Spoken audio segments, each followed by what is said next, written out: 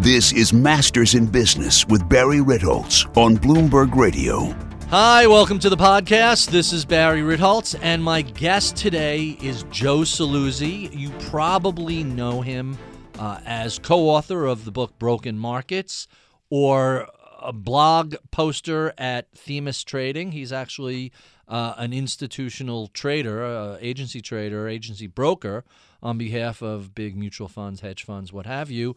Joe and his partner Sal were very early in identifying problems with markets, with market structures. They identified some glitches from algorithmic trading, from high-frequency trading, issues with dark pools, and they've been a pretty vocal set of more than critics, but participants in the markets who want to make them better, fairer, less expensive, more even-handed for all participants. They've brought a lot of, let's call it malfeasance to the public's attention. Their first white paper had come out in 2008, right in the middle of the financial crisis when no one was thinking about things like market structure. But once we had the 2010 flash crash, I think people started paying a whole lot more attention to them. I know these guys probably for 5 or 6 years through the usual circuits, radio, TV, conferences, what have you. You know, it's a really small world, and you end up bumping into them. Today's conversation is a little technical, a little wonky. If you find this sort of stuff interesting, I think you'll find it fascinating.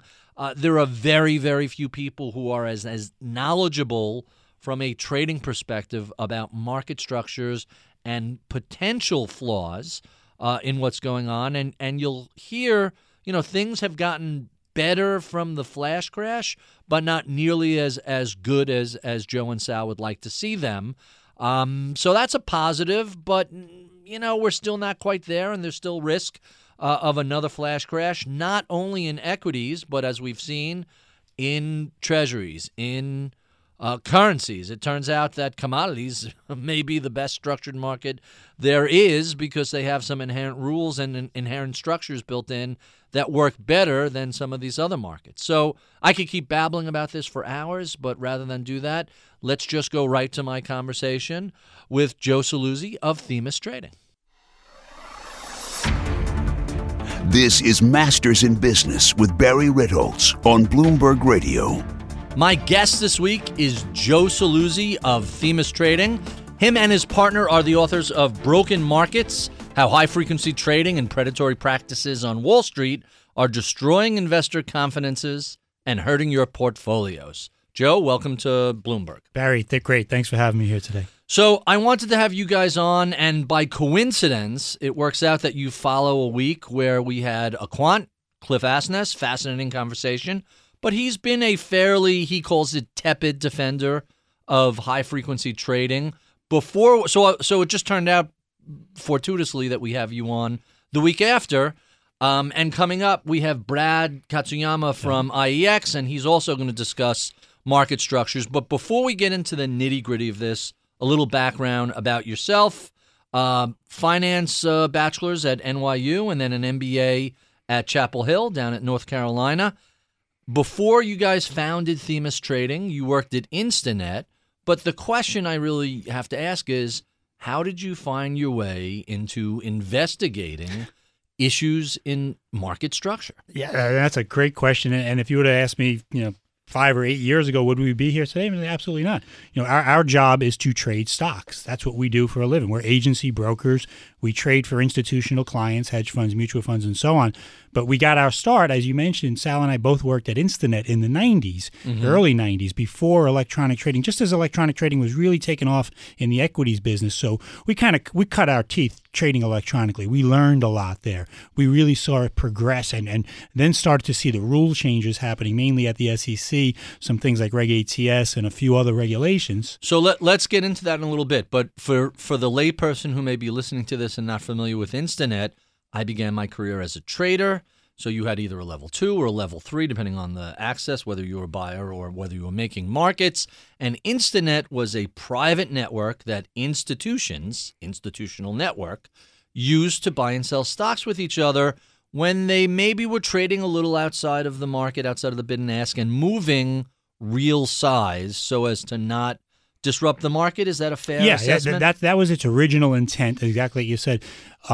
Eventually, brokers came on the system. Just like today, finding liquidity was tough back then when you had two institutions trying to cross stock. They didn't exactly always meet. Brokers were then allowed on the system. But the real action on Instinet was between institutional investors, was blocking up stock, was trying to put up 50, 100,000 shares without moving the stock. And that's the trick. And even today, there's still the trick to trading stocks is trying to find a piece of liquidity, trying to find that block without having the noise come through and a lot of that excess leakage. So that's what our job was. Our job was to facilitate trades. We weren't prop traders or anything. We were agency guys, just like we are now. So you traded on behalf of endowments, foundations, trusts, hedge funds, which were much smaller way back then.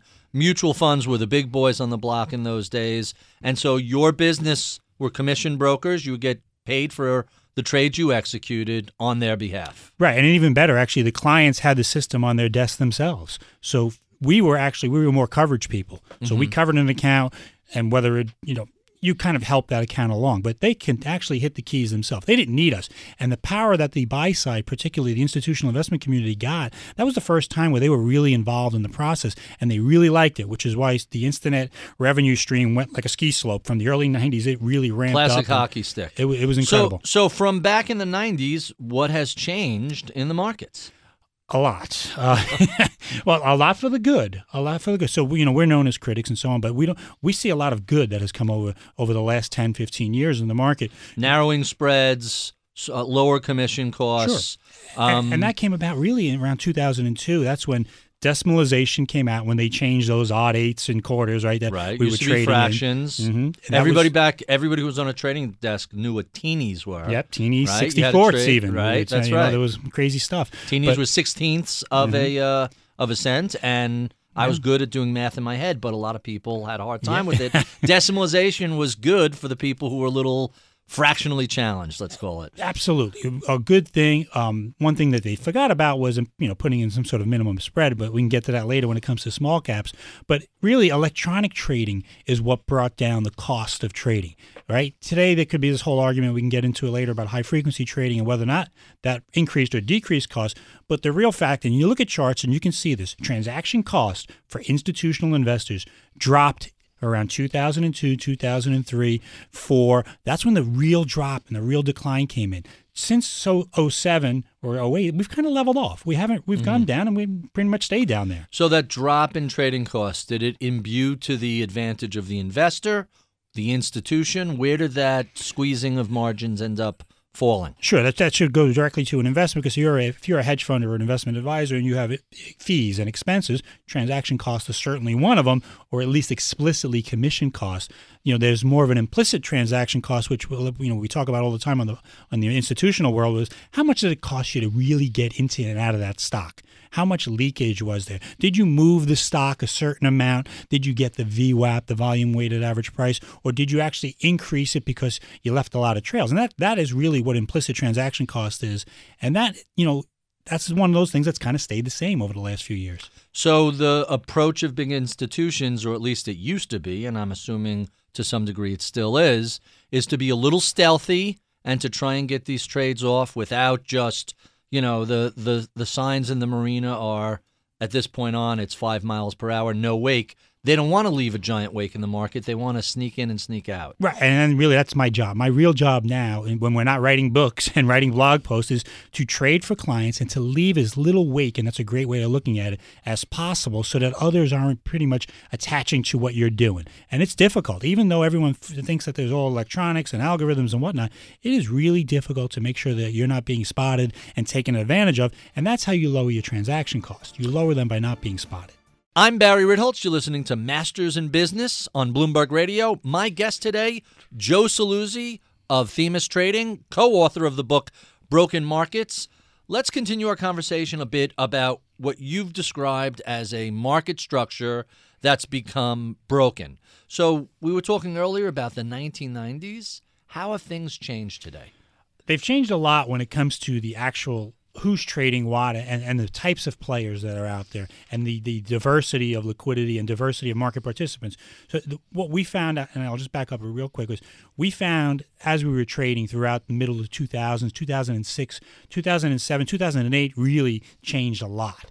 And there was a reason why it changed a lot, and it was because of a regulation called Reg NMS that the SEC approved.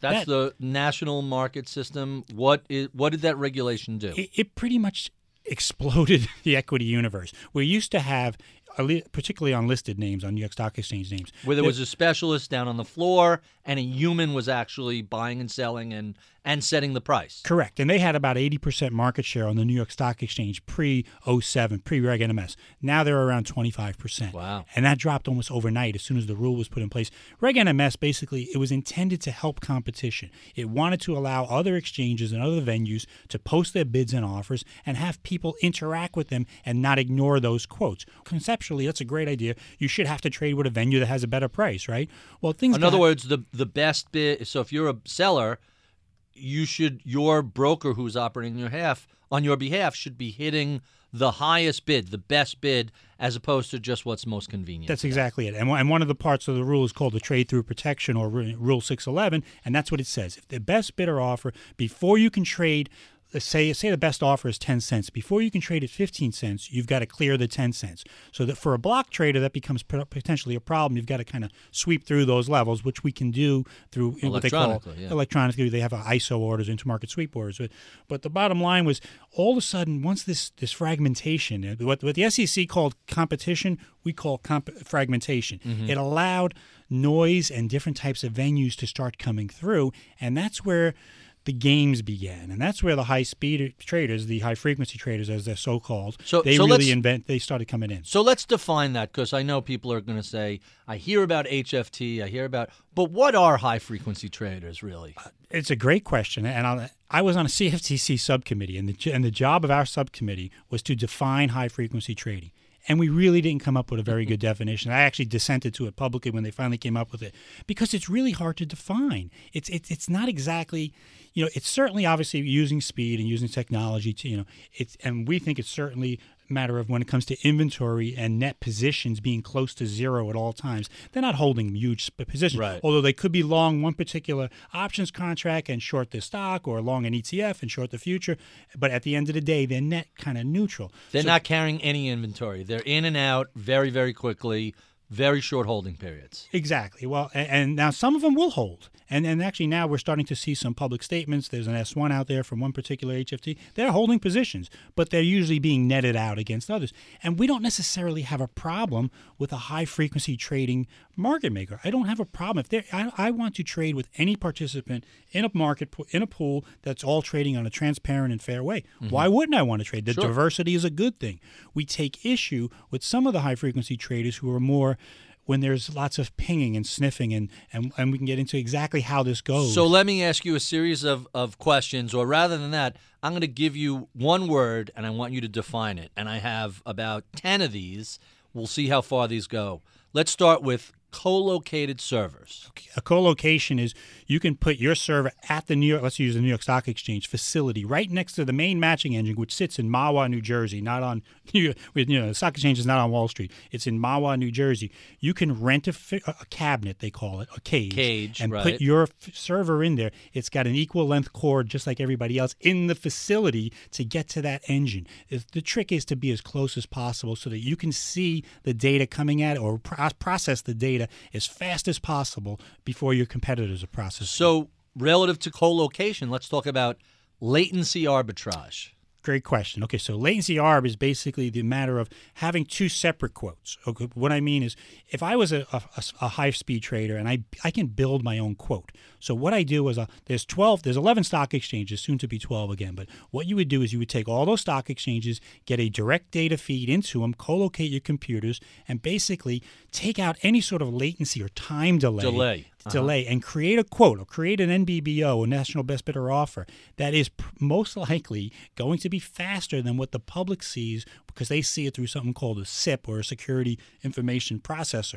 So there's a difference in time, and there will always be a difference in time because the SIP has to aggregate all of those various exchanges. They have to do 12 or 11 or 12 and then show it. Right. Whereas if you're just doing one, you could be a little quicker. Well, you're doing your own, and you're picking and choosing, and you're creating your own quote. And the problem with the SIP is that NASDAQ, the for-profit exchange, runs the SIP. They're actually the provider of the SIP. Last year, they had a little problem with the SIP. And the question became, are they spending enough money upgrading the technology so that the SIP is as fast as everyone else? And currently, it used to be around a millisecond time delay. Now it's at a half of a millisecond. It sounds like nothing, right? But a half of a millisecond to a high-frequency trader is all the time in the world. We'll talk a little bit about Flash Boys later, but the book begins with the story of creating a fiber optic cable in a perfectly straight line from New York to Chicago in order to shave literally a couple of milliseconds off trading. And the guys who did that spent $1 billion on it, and it was an enormous return on that investment. Let's keep going. What is quote stuffing? Quote stuffing is a theory. It's never been proven by the SEC, but it certainly does seem to exist. But we know it's true. Yeah, absolutely. Well, we've seen evidence of it. Nanex, by the way, puts out these fabulous graphics showing all these giant surges of quotes that show up for a millisecond and then disappear. Incredible work that Eric over at Nanex. I mean, he should be working for the SEC. The amount of data that he processes and the things that he sees, it's amazing that the folks in the SEC or the other regulators don't see this, which kind of scares us a bit. But quote stuffing is that if stocks trade on what they call channels, there's A to D in one channel, E to F in another. If you're looking at a stock in the A channel, you can kind of go after another stock, send through a whole bunch of quotes, and then kind of extract out that to make your processing faster.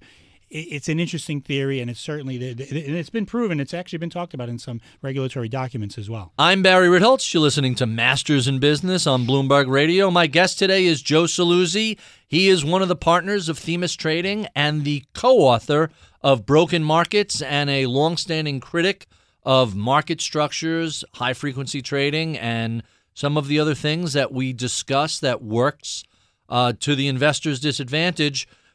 Earlier, we were discussing things like co-location and packet sniffing.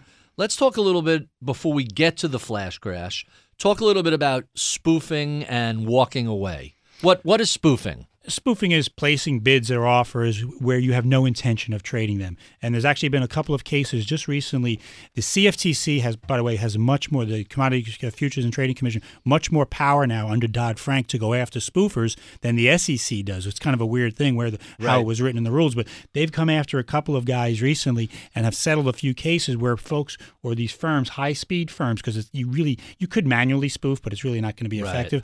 But they were basically layering the book, really, which is another term, layering. So at different prices, a whole bunch of orders that look like there's a big buyer or look like there's a big seller to move the price. And then, of course, as soon as someone comes in, they cancel all those orders. It's gone. There's never an intention to execute and that's a trade the thing. And how do they prove that? It's an intent scenario, and the CFTC, again, has a lot more leeway. So if you're a guy in the futures world and you're spoofing, you should be a little scared now because the CFTC has a much, much more powerful regulation that they can use against you. I mean, isn't that really an attempt to manipulate markets with no intention to actually execute a trade? Yes, and that's exactly one of the problems that we have with certain high-speed trading, or any trader for that matter. We're critics of potential problems in the market and market structure. Spoofing has no business being in the market, right? So here's my proposal. Tell me what the result of this is. If you want to put a bid or a quote out there, you have to have it stay there for a tenth of a second. Am I being ridiculous, or what's the no? impact And we actually had recommended that once also, but the high speed community, the other side, will say that that's going to mess up their models. They can't place bids and offers, and therefore they can't arbitrage certain scenarios. Let's say it's an ETF arbitrageur, and he's going to trade 500 stocks against the S&P 500. Right. If he's forced to place a bid or offer for a tenth of a second, which we're blinking our eye, millisecond, it's ridiculous. We certainly wouldn't have a problem with that. They would scream bloody murder. And then here's the flip side. They're going to say, well, if you do that, I'm going to take away my quote-unquote liquidity and I'll be gone. And that's where everyone gets scared. So now let's talk about walking away, which is going to lead us ultimately to the flash crash. When you had a specialist down on the exchange, they were there theoretically to provide an orderly market. They were ready, willing, and able to buy or sell stocks at an equilibrium price. The counter argument is you go back to 1987 and, hey, down 23% in one day. I think that was a different era. Everything was fairly manual back then. But that taking away the liquidity, don't they have essentially no obligation to make a market? Can't they just walk away anytime they want? Spot on, exactly. And that's the problem. Obligations are nowhere to be found in the market-making community anymore, although they will tell you some of the exchanges have an obligation of 8% within the NBBO, which means you can quote 92 offer at 108 on a $100 stock. Right. Thank you very much. I'll take, you can have that liquidity. But if you don't have an obligation... By the way, that's a touch more than the flash crash, wasn't it? Yeah. Well, it had stub quotes then. They were trading them at zero, right? That was how crazy was that. But, people will say with the specialist system there were problems and they let them away in handcuffs and all that.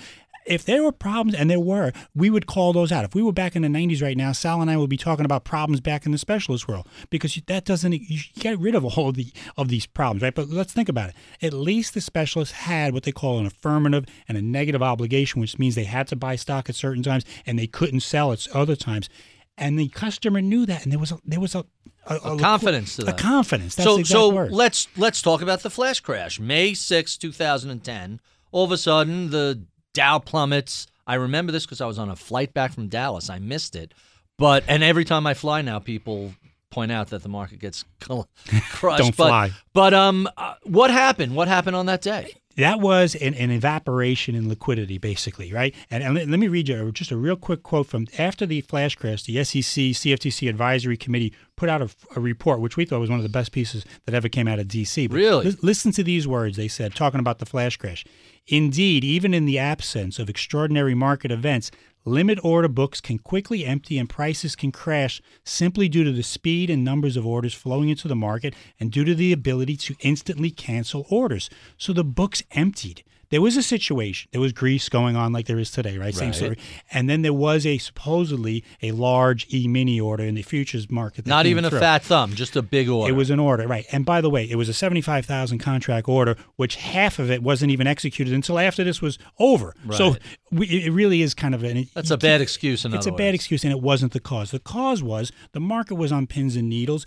The bids and offers just evaporated, and there was a professor.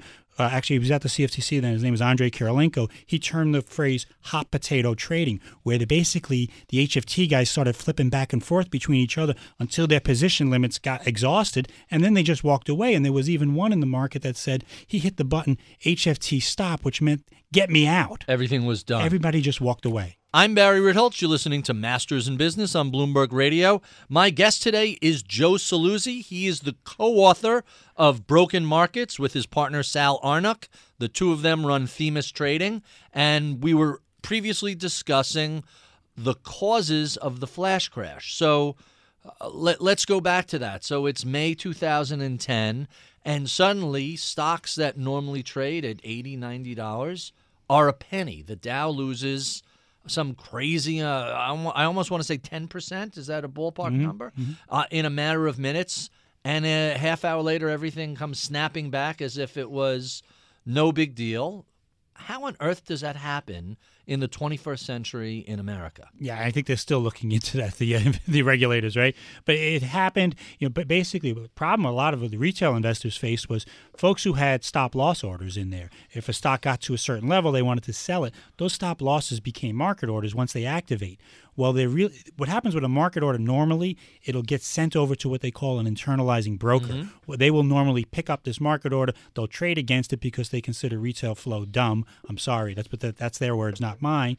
And they want to basically give it a sub-penny price improvement, and then they're off, and they're trying to trade against it. In this scenario, the internalizers they walked away as well. So these market orders got exhausted to the lit exchanges or to New York and to the NASDAQ, and there was no bids or offers there. So what does a market order do? It goes down and it starts looking for the best bid or offer until it finds something. And even at a cent, 1 cent. And even at a cent. You're selling Johnson & Johnson at a penny. Yeah, Accenture was traded at a penny a share. So I think it was Sam Adams, too, which is whatever stock price now.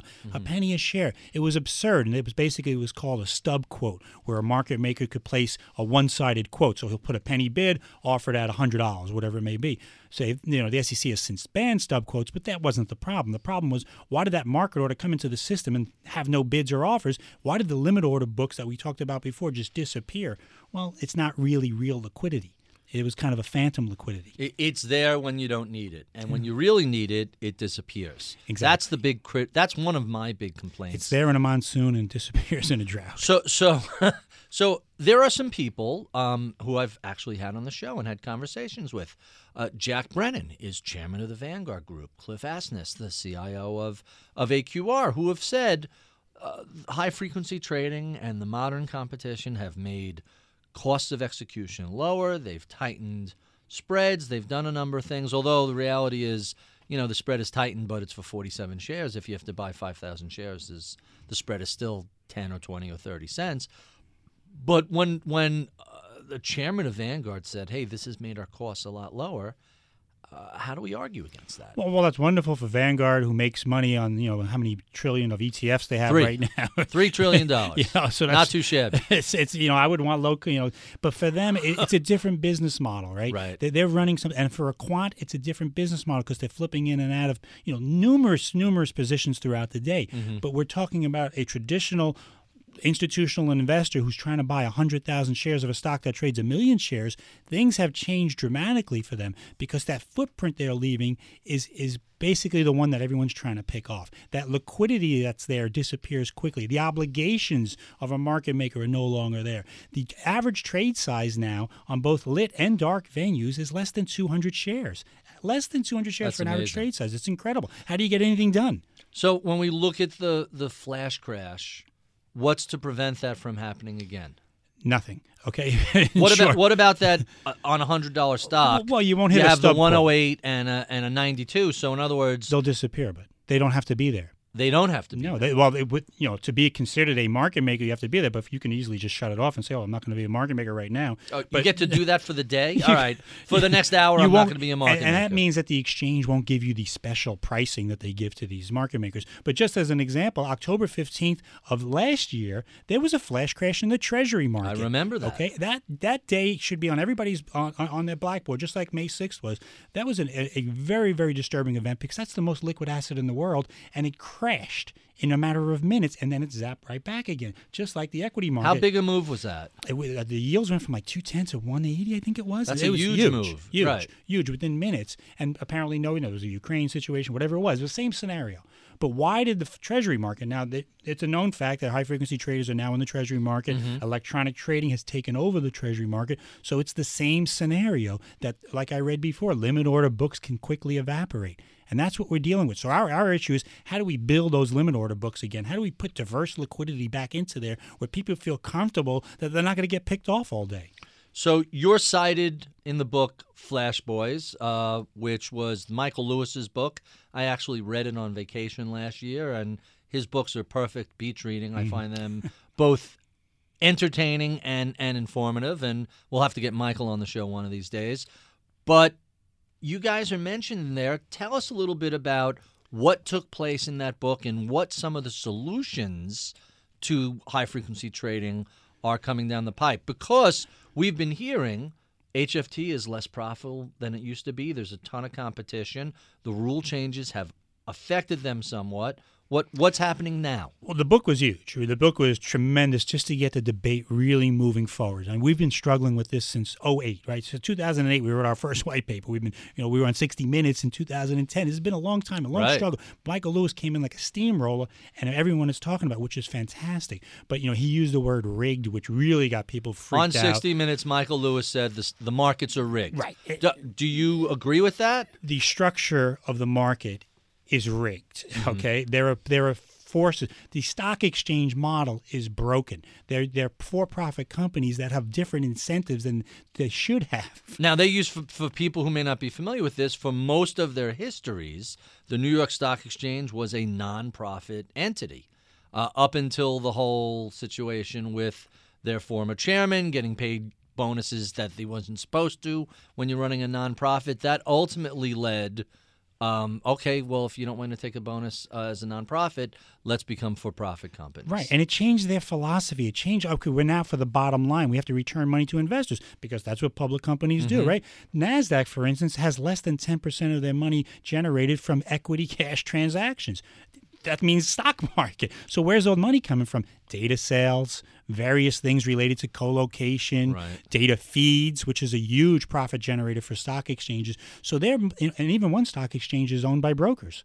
Okay, there's huge conflicts of interest in the stock exchange model, which has created the problems that we see in what they call these smart order routers from the broker level, where they go to one exchange first because that offers a better rebate than it does from another exchange, or they go to a dark pool because it doesn't charge them anything. Define dark pools for listeners. Sure. Dark pools are off-exchange venues that don't need to publish their quotes. Back in the day when I was at Instinet, we called it a crossing network at night because we wanted to cross chunks of stock. Now they operate throughout the day, and an average trade size on a dark pool is no bigger than a lit pool now, less than 200 shares. But back then it was big 25 and 50,000 share blocks. And there's still a couple of dark pools now, LiquidNet in particular, that's still over 40,000 shares on an average trade size. Wow. Those are institutions crossing stock, reducing transaction costs, and some may say, well, you're shutting out the retail investor. No, you're not, because those institutions are trading on behalf of retail investors. You're a mutual fund. Yes. That's in retail money. It's in your 401k. But in a mutual fund, not in an individual stock. Exactly. So that argument doesn't hold any water. But dark pools themselves have been so perverted and so over the years. The Barclays case that the AG, the New York Attorney General, has brought against Barclays dark pool, which is still pending, exposed a lot of what actually goes on inside and the lack of disclosure and the lack of transparency that the clients of the dark pools they have no idea who's getting tiered and who gets the order first. These are the problems inside the market structure when you talk about the term rigged that do exist, that do advantage one class of investor over another, that need to be taken out of the market. If we're playing on a level playing field, we've got absolutely no problem with any high-frequency trading. I don't care who you are, low-frequency guy. I want to interact with every piece of liquidity, but I want to do it on a fair and level playing field. So let's talk about the new exchange, IEX, which solves some of these problems. Absolutely. And we're one of their first trading partners. We think IEX, they nailed it with their model. They got rid of rebates, okay? There's a flat fee on the IEX exchange. You pay whether you make the liquidity or take the liquidity, one fee. They got rid of the speed advantage by putting in something, Brad will tell you more than I can. It's a buffer, and essentially it's a mile of spooled fiber optics, the so shoebox. Nobody has any advantage of speed. The order comes in, and then it gets buffered for a millisecond, and now everybody's arriving at the same time. That's right. And they took away the gaming that goes on in other systems, and they'll tell you about who types of clients they have, but a lot of HFT guys don't want to go there because it's not profitable. Right. But for us as institutional traders, we love systems like that. Our average trade size is much bigger on IEX than it is on any other venue. That is a very, very good system. You get clean liquidity. You're crossing things up nice. That's what you're supposed to have. So the market, here's a great example. The market is now starting to solve its own problems. Wonderful, without the regulators mucking it up more than they've done already. So before we end the radio portion of our interview, if people want to read some of your white papers, where can they find out more about this? Sure. We run a blog, actually, themistrading.com. We have a blog that we'll put out maybe 3 or 4 posts a week that we normally, very topical issues on market structure. Obviously, our book, Broken Markets. White papers, where do they find white papers? Are on the website as well, Themis Trading. And we don't charge for these. We don't put this. This is not a business model for us. This is a passion. This is what we do. We investigate things, and then we trade based on what we learn. Okay, welcome back to the podcast. If you're listening to this, it means you already heard the radio portion of our show. And now I get to stop worrying about the time segments and actually just relax and enjoy chatting with my guest. I know Joe we know each other for a good couple of years. I'm trying to figure out where I met you and Sal. Could have been at a conference, one of the. Could have been. We spoke at your conference a few years back, which was great. And we've done a couple of shows together. Yeah, we always, it's a small universe that you end up bumping into each other. I recall it was before the flash crash. It was when HFT really first started rearing its head. I want to say it was before the financial crisis. I want to say 2007. Could have been. When did you first notice things were getting a little, funky when you were trading? We noticed it certainly like in 2005, 2006. Our first white paper was the end of 2008. So Right. that's when we published something called Toxic Equity Trading, which kind of sat on the shelf for a while. Everybody missed it because we were in the mid-financial crisis. And yeah, no one really cared about market structure. It really popped up in July of 2009 when the Goldman Sachs programmer Sergei Aleknikov got arrested. Then all of a sudden people started Googling what's this high-frequency trading, Right. and they popped up our white paper, and then our phones lit up. There was a phenomenal blog post, and I'm trying to remember who first ran it. I wouldn't be surprised if it was Zero Hedge, about who is this guy that Goldman Sachs says that has escaped with the keys of the castle, and if unchecked, he could bring the market down. That's what the FBI said. It was at the FBI agent So said where the hell did these guys get that from? They had to have someone from Goldman whispering in their ear. And Sergei is still being prosecuted. He's still going through criminal Which or is civil amazing because essentially, and you read the story, he essentially took open source stuff that he had that basically was just a thing of convenience. And by the way, a lot of this is actually in Flash Boys. Yeah. But the prosecution for that, shame on Goldman Sachs for what they did. Don't cross the squid. Apparently not. Although Matt Taibbi is still around. Nobody's he's the guy who coined the phrase the vampire jamming squid. its blood funnel into the throat of America of the vampire squid. If you remember that very, very famous article, it stayed with us. So we blew through a lot of stuff due to time constraints earlier. Let me ask you a few more questions that we missed. So we talked about improved trading costs and spreads and liquidity. The one thing that we really didn't get to that I wanted was the difference between HFTs and specialists or market makers for that fact. What is the legal obligation? What is the differences between what they do and what they used to be required to do? Well, that's just it. What is their obligation to buy and sell a certain amount of shares? There is none. And actually, there's a couple of HFTs now. The bigger market makers are arguing for more obligations. They want the guys who really understand, the HFT market makers who really know what they're doing, who have really figured this out and are not necessarily gaming the system, want more obligations. Give me some names. I can't get into all the specifics, but there was a Citadel, GetGo. Who else do you put in that category? Well, I don't know if I would put them in the positive. I haven't seen those two guys asking for more obligations. Okay. I did see a letter coming in the tick size pilot program, which has been proposed by the SEC. Virtu actually wrote a piece in their letter, which I thought was really impressive, asking them to put more obligations on electronic market makers.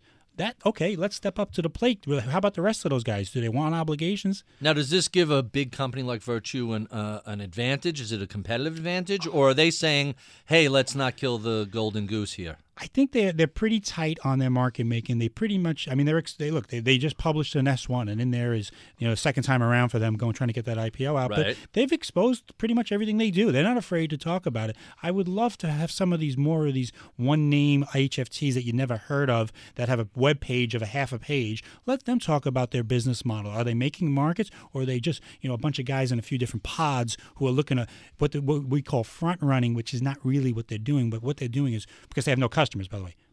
All HFTs are prop traders with no customers. They're not market what I makers. describe as front running, you're actually right because I'm mischaracterizing it.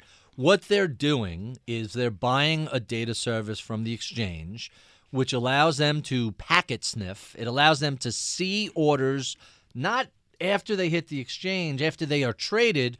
It lets them see customer orders, not their customers, someone else's customers, those orders before they're executed. So they get to run ahead of them.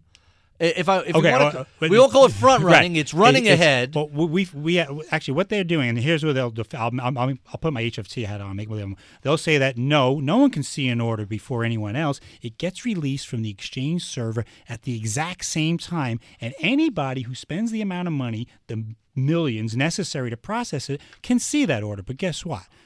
Most people aren't doing what they do. So we think what they're doing is not front running because it's a customer. It's not their customer, but right. It's front running of demand and front running of supply. They're building the book. They're looking for what they call book pressure. And when they see a stock's about to move based on their speed advantage, they're off and going, right? So they're taking that offer before you. They're canceling that bid before they get hit so they don't get run over because essentially they're just trading in and out of positions throughout the day. they're front-running demand and front-running supply. Technically, nothing illegal about that. Right. Now, as a broker, if I had a client order for 10,000 shares and I decided to buy ahead of that, I go to jail, as I should, because that's front-running. Right. That's legal front. But my takeaway has always been, it's a zero-sum game, and if these guys are capturing a penny on 100,000 shares, that means the quote-unquote natural buyer is not getting that penny, and you multiply it by all of the transactions, and that means tens of billions of dollars of profit each year that should be in grandma's IRA or your 401k simply aren't there. It's going to the HFT firms. Yes. It's going to proprietary traders who are basically extracting that for their own benefit. And not providing a social value. That's the key question. Are they providing a social value? They're not going back into the ecosystem of the trading world. Think about the old days when you had an investment bank that had a trading department, a research department, IPOs, all sorts of different areas. And the trading department actually was a loss leader at times. Right. They would lose money to facilitate the other parts of the business. But there you had the real purpose of a stock market was to help companies go public, right? Bring them out, put them on road shows. That's kind of falling aside because the economics aren't there anymore. Right, the economics of the research department. Now, you talked about earlier how great decimalization is. I've read a number of people complain that when we went from fractions to decimalizations, you took a lot of the profit out of trading, and that profit was what subsidized research. Yeah. Is that true? Yeah, or false? and actually there's something called a tick size pilot, which has just been proposed. We wrote a comment letter. The industry wrote tons of comment letters on it. But the theory there is decimalization was great, but you never put in a minimum spread. In other words, you collapse the spreads down to a penny. Wouldn't it make sense for stocks that are, say, spread a or nickel something or like even that? a dime for, say, a small cap that doesn't trade, where you're trying to attract real liquidity? And real liquidity providers are not going to hang around when they're going to get picked off by somebody who just has a penny to come in and play in the game. Where now, if it was a nickel and you wanted to get in this game and pick somebody off, it's going to cost you more and your risk is going to go higher. It's a really good theory. We don't know if it'll work, which is why it's called a pilot program that the SEC wants to put out. But the industry's going nuts already because they think it's going to translate into what they call a trade-at rule, which would mean that you can't trade in the dark until you trade on lit venues first. So they're having a fit because it would destroy their business model. But that's not what the pilot program is calling for. It's so if we went to a nickel spread with size on bid and ask, what would that do to trading costs? What would that do to a company like Vanguard or any of the big mutual funds? How would that impact their trading? Right, and this would be only on small to mid cap. So we propose the pilot program says $5 billion market cap and less. We said that's too high. Go to like $2 billion and less. Right. And that's still a couple of thousand stocks under $2 billion. And those are like orphan none of stocks. which really trade. Exactly. They trade a few 100,000 shares a day. They're orphans. No one Right. trades them, right? Nobody follows them. There's no Wall Street coverage on them. Last week we were talking about the small cap premium and why small cap stocks have a tendency to outperform big cap stocks over time, especially if you control for junk. And that was one of the factors. Yeah. Is they're orphan stocks. There's not a lot of liquidity. There's almost no coverage. Yep. There certainly isn't big firm coverage. You're not going to get Goldman and Merrill and Morgan covering, Nope. $50 and million even the smaller micro firms. caps. The Right. small firms, the regional brokers, remember some of the names like Robinson Humphrey, Sure. McDonald, and all of these names that have either been eaten up by other brokers or went out of business. They don't have the economics to support that trading anymore. Those market makers are gone. They've been replaced by algorithms and so on. So how do you bring them back? And the theory, and Jeff Solomon over at Cowen, who's the president of Cowen, he's big on this as to how do I get these market makers back? And you have to put an economic incentive. You have to add, otherwise no one's going to do it. And the economic incentive would be a nickel or a dime spread, and that's how. But you also have to have an obligation. Come in there and put some real size in there, not just 100 shares. That's been one of the complaints. You see this penny spread, and you go to buy something, and you get 47 shares. And what's the point? I need 25,000 Exactly. shares. The penny spread is really, the liquidity is illusory, the spread is illusory. A lot of things that look like one thing really aren't. Exactly. Although I'm starting to get a sense, a hint from you, that your position has softened over the past few years. Because 2 years ago, it was like, we're all going to heck, and this is a disaster, and the market's going to collapse under its own weight, to, hey, there have been some incremental improvements and some market-based improvements like IEX that are actually bringing back some positive things to to the market structure. I would agree with that, and I think it's because of the efforts of a bunch of folks, and we certainly were one of the first out of the water. But if this market structure debate didn't get pushed forward, we wouldn't be talking about improvements right now. We wouldn't be talking about market-based solutions. We'd be talking about the same problems. So the systemic risks that you guys have written a lot about, they'd still be there, right? And they are still there. But we're moving along in the right direction. We're getting exchanges now, like Jeff Sprecher of the New York Stock Exchange, coming in saying, "Hey, this maker-taker model is ridiculous. We got to get rid of it." A couple of years ago, Duncan Niederhauer never would have said that. So things are different, and the market structure debate, it's a sophisticated one. It's moving forward, and this is what we always wanted. So on a scale of 1 to 10, if it was a disaster in 2010 at 0 and 10 is the optimal market structure, where are we today? 4. Not even halfway there. Wow, that's a really fascinating number. What other areas of the markets worry you? Stock market wise, I mean, the biggest, look, we have issues with, like I mentioned before, fragmentation, dark pools. The non-exchange, off-exchange percentage of volume is close to 40%, which means that almost 4 out of every 10 shares is not traded on an exchange. So now when we look at really soft volume, which we've seen since, March 09 lows, how much of that is just mom and pop walking away? How much of it is dark pools? Why has volume been so low, and what does that mean? Volume is low right now because volatility is low. But volume's been fairly suppressed for 5 years, hasn't it? Off the peak of it, we were around 10 billion shares across all exchanges back when the financial crisis was going on. Mm-hmm. Now we're closer to 6 billion, so it's that's a big drop. Yeah, because we got rid of a lot of the noise. If the volatility is not there, you can't profit from latency arbitrage situations. Right. You can't pick off someone as easily. Where's some of that volume going? It's going to other markets. The currency market has exploded with electronic activity. Really? Because it's much more volatile. And it's very liquid, and it's trillions of dollars, literally. And it's not centralized. They don't even have at least in the equity world, we have a linkage, that SIP, the security. They don't even have a linkage in the foreign exchange world. So it's a lot easier for you to develop your own quote and to see something better than somebody else. Mm-hmm. The banks have their own problems there as well. There was an article yesterday on Bloomberg about the last look and things like that. There's a lot of issues in the currency world, which we in the equity world, actually, we're a lot more advanced when it comes to market structure than something in the currency world. Really? People have talked about the currency markets and Forex as the broadest, deepest market with the most sophisticated systems, and can you see a flash crash in currency? Oh, absolutely. Oh, really? I absolutely think you can. Is it inevitable? Is it possible? Is it likely? I think it's probably likely because with the global event, if the Swedish bank or the Swiss bank decides to change the way they're going to set things, which we saw not too long ago, right? And you did see a rapid move in currencies because is it really institutional volume? Is it real bona fide hedgers coming in there trading that? No, it's noise. It's guys who are using, and I call it noise, but it's basically a multi-asset model. So you're trading stocks, equity, you're trading stocks, options, futures, currencies, bonds. You're putting it all together into this little magic sausage factory of yours, and you're developing a strategy. So if all of a sudden there's an event in one area, you're going to move out. So yeah, it could happen in any one of those markets. So 0 to 10 is a 4, so that's a big improvement, but that still means we're 6 away from 10, and there's a lot of potential problem. So you had mentioned currencies, you had mentioned treasuries. What about commodity markets? Commodity markets are a little different because they operate more in a vertical silo. So you don't have the multi-exchange, multi-venue model, and you have. So you're trading oil, or you're trading rice futures, or you're not. Everything isn't as.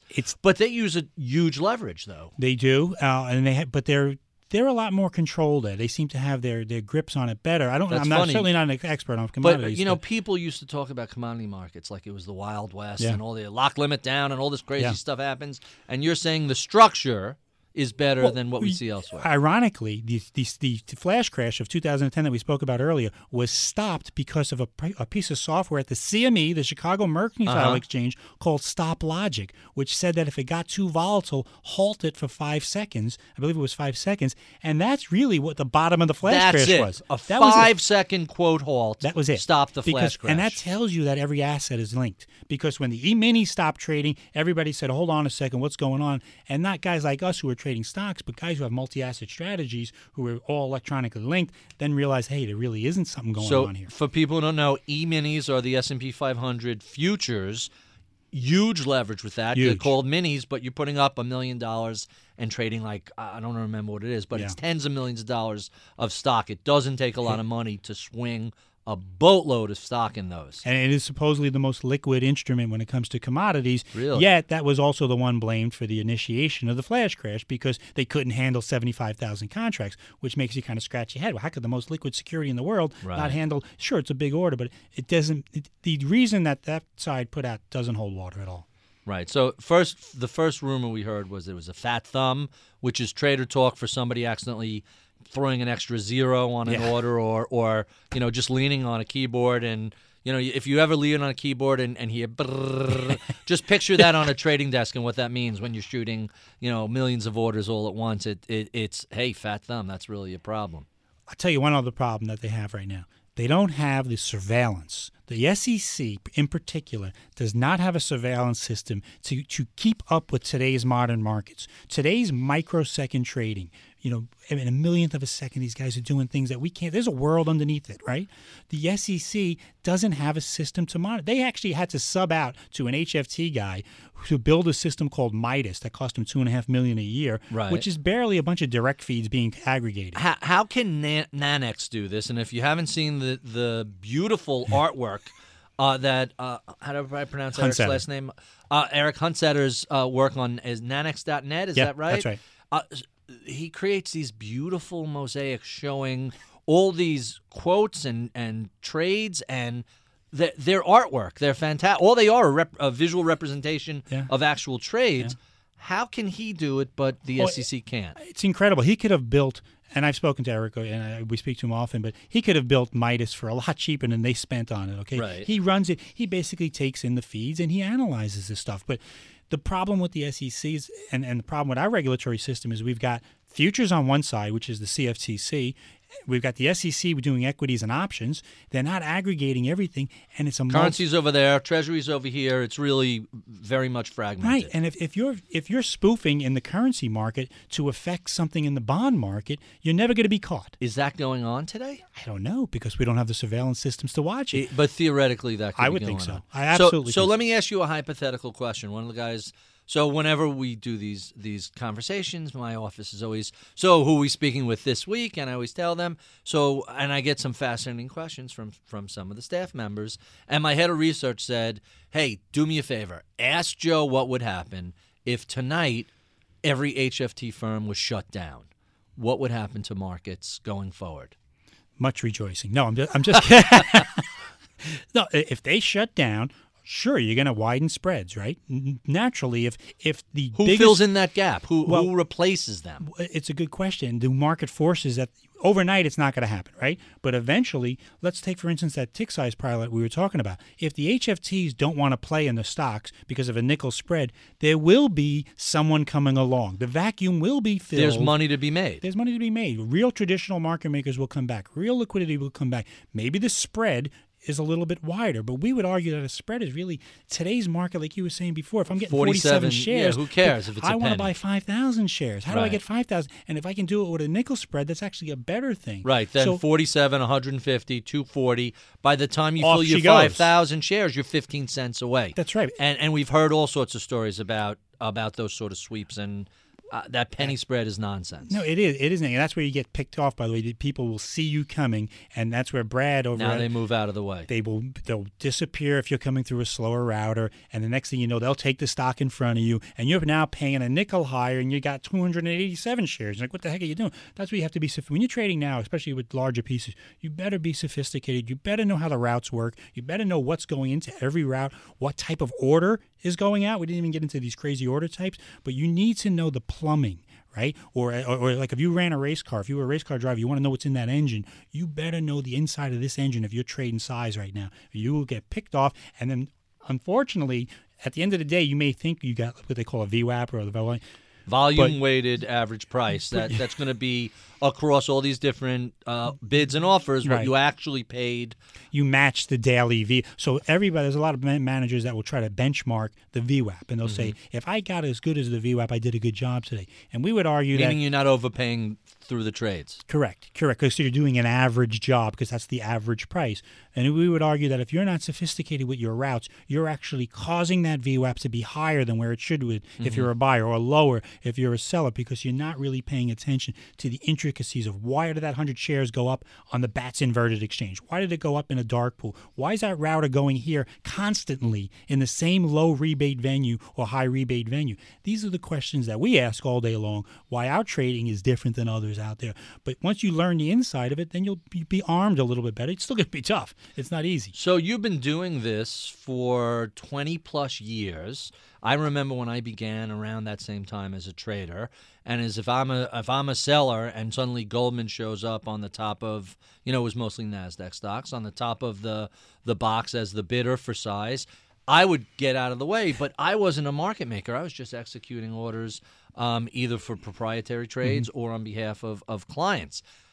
This is really very, very different than those days. That's almost simple and quaint compared to the complications you're describing today. It's that was like the axe, they used to call it, right? That's right. And when the axe came in, everybody knew. And you knew in different stocks it was different how, there were certain stocks that when Bear Stearns showed up, hey, everybody out of the pool. And they're going to suck up 1 million shares. Or certain hedge funds, let's just call it that, everyone knew was quote-unquote smart money. Right. And they started ripping through his stock.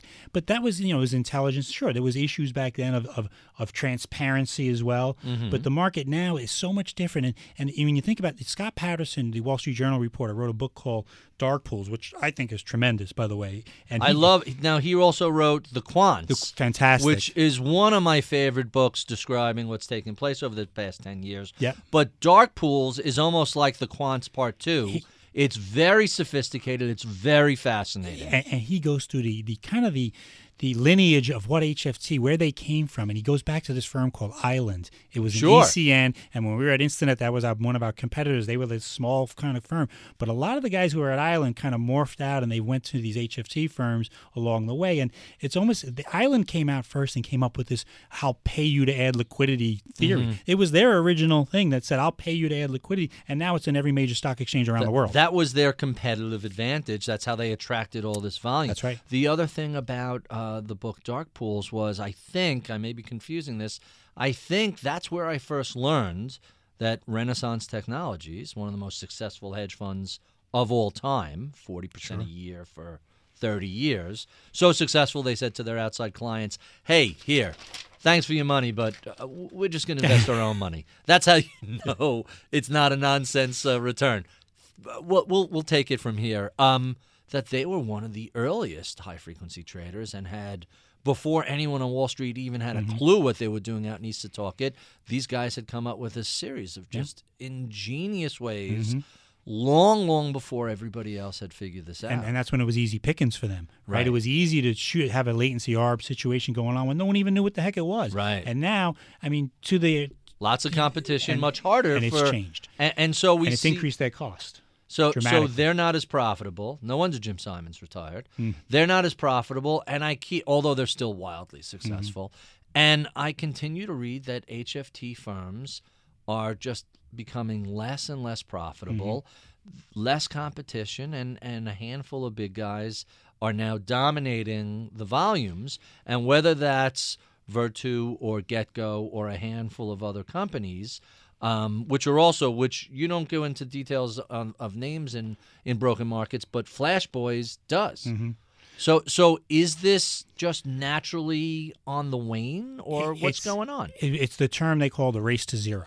This is by far the race. They are trying to zero out that latency has gotten so squeezed. But here's the problem for an HFT. If I'm an HFT and you're an HFT and you decide to build a new microwave network that's going to get you 1 microsecond faster some data. And a thousandth of a second. A millionth. A millionth of a second. A million. And whatever it may be. I'm just throwing numbers out there. But you're going to be faster because you're going to spend $10 million, say, building a microwave between here and Chicago. Well, now, no fiber, just sending it over the air. Fiber's gone. Microwave, it's now over the air. Lasers, whatever else exists. Right. But if you do it, I have no choice but to do it if I want to remain competitive to you, which means now it's going to cost me $10 million, which means that's going to be sucked right out of my profits. Right. That's why you're seeing the margins start to collapse. So eventually, I think what will happen is the smaller ones are going to drift off. They will not be able to compete. The bigger ones will get bigger, which does become an issue of how much power they're having. But that's where you're going to have some regulations coming in and saying, okay, let's get some obligations on these guys as well. They're not going away. They're not going so away. HFT is here to stay. We're not going to see them disappear, but it's morphing. In other words, it's becoming something different. I guess they're trying to legitimize themselves, right? It's like well, is that going to happen? Are they going to become obligated, legitimized players, or are they still just snipers picking off, millipennies here and there? They'll be different. There are different ones. There's, HFT is different, and it's really hard to bucket it. And we've learned. Look, we were not the smartest when we first started doing this, and we've learned a lot over the years. And we've learned that you can't just bucket HFT into one bucket. There are different types of players, right? And they do different things. But the smaller players who are there to pick off and just trying to sniff out a little of what we call venue arbitrage, trying to pick you off because one venue is slower than the other, that business is going away. They're squeezing that out. That latency arb that you used to see when you trade BATS versus NASDAQ or a dark pool, and the dark pools are now being more, investigated more like by the Attorney General, that's changing. But market making, if you call it market making, we call it something different like, specialists and so on. Right. But if they're market making a stock versus an ETF or an ETF versus a future, and they still want to do that and they think they're profitable, hey, congratulations. Good luck. But let's play by the same rules. That's amazing. I can remember as a trader being able to visually see different prices or throwing out a quote an eighth below the bid, suddenly seeing I'm filled and immediately selling it to somebody else an eighth higher. The markets were, at least on an eighth level, so inefficient. And I'm talking the 90s. We're not talking post-2000. But you could literally do that if you were quick on the keyboard and you had a couple of little macros set up. But you were an HFT. You didn't even know it. If you call that high-frequency trading, it's a human manual, just quickly picking off an eighth on 1,000 shares. Not exactly not high-frequency. Low frequency. By the way, whenever you did that, it was just it was on a slow, boring day, and you had nothing to do, and let's throw a few quotes out and see what happens. Suddenly you find yourself filled, and you're, at worst, you're out for a break-even or an eighth loss. But it was just one of those things that, and you always wondered, why can't you do this automatically? Why wasn't there technology for it? Never in a million years imagining it would be like it. Yeah. It's gotten today. Yeah, and there is a have and a have not in the world of trading now. The haves are the ones who can pay enough money to buy that co-location facility, to rent the co-location facility, to purchase the data feeds, to set up a microwave network, to do all the things they do. Right, so you have created a tiered process in the trading world. There's no doubt about it. There are those that do and those that don't. So you're really not competing on the same level playing field when it comes to technology. But look, I'm not going to argue against certain things, but I am going to argue when there's a dark pool out there and he's advantaging one client because that client is an HFT and he's going to say I'm going to give you a special look or something like that. Here we have a lot of issues, or a couple. Aren't exchanges doing something similar by selling that data? They are, and data feeds, what they call the proprietary data feeds, we think should absolutely be looked at by the SEC. Should be public. Why they have Here's what the exchange will say. Hey, Barry, you want to buy a data feed? Love to sell you one, buddy. $10,000 a month. Here you go. Purchase it anywhere. Anybody can buy it. They're going to turn around, but realistically, but $10,000 a month doesn't mean that if I'm out buying 100 shares, I need that. It doesn't help you. Right. It doesn't help you. And then you also got to build the entire infrastructures to make that data. The data feed is just a fuel that runs the engine. Right. You got to still build the engine.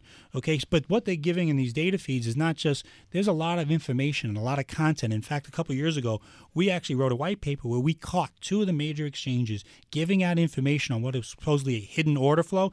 So an institution could put in 50,000 shares hidden. I don't want anybody seeing it. But they were putting tags on this flow, which basically allowed others to re-engineer it, people who bought the data feeds, and figured out that there was a buyer there. So let me ask you a question. Knowing the exchanges for profit are willing to do that, why would anybody trust anything they say? Aren't these just shameless salespeople who are basically going to say, I will sell this client down the road to that client because I can? Is that what actually took place? Back then, absolutely. Were there penalties? Were there fines? No. The SEC didn't even look into it. But the exchanges, after they caught grief from the institutional community, changed it voluntarily. Just like the Direct Edge Exchange a couple of years back were doing flash orders where they were showing orders to a certain subset of clients for half a second, which is an eternity in their world. Right. A half a second. Would you like to buy this? No. Okay. You go out in front and run it yourself. It was ridiculous. But here's what they'll, in their defense, they're going to say, well, wait a second, Joe. Everything we do is public. Everything that we do has to be filed with the SEC. After the fact, 3 months later, in 40 pages of 6-point legalese. But guess what? Thanks, buddy. It's approved by the SEC. Why would they ever allow certain order types to be approved? Who is at the SEC looking at the exchange documents saying, yeah, that looks like it's fair to everyone? It's insane. So here's why we call it a broken market. Because you've got regulators who are allowing this, exchanges who are for profit, HFTs who take advantage of it, and in between is the retail and institutional guy going, what the hell is going on? That's unbelievable. I'm going to end this segment with a quote from my colleague Josh Brown, who said, and I love this quote, the best way to defeat high-frequency trading is with low-frequency trading. Meaning, if you're not in there as a retail investor, if you're not in there trying to compete with these guys, you're not going to lose. You'll never beat them. That's exactly right. Good quote. Well, this has been really a ton of fun. Thank you so much, Joe. Say hi to your partner, Sal, for us. We've been speaking with Joe. I was going to say Joe Arnuk. We've been speaking with Joe Saluzzi, author of Broken Markets and partner with Sal Arnuk of Themis Trading. If you enjoy this conversation, be sure to look up or down an inch or two on iTunes or on BloombergView.com or on Bloomberg.com to see the rest of our podcasts. I'm Barry Ritholtz. You've been listening to Masters in Business on Bloomberg Radio. You're listening to Masters in Business with Barry Ritholtz on Bloomberg Radio.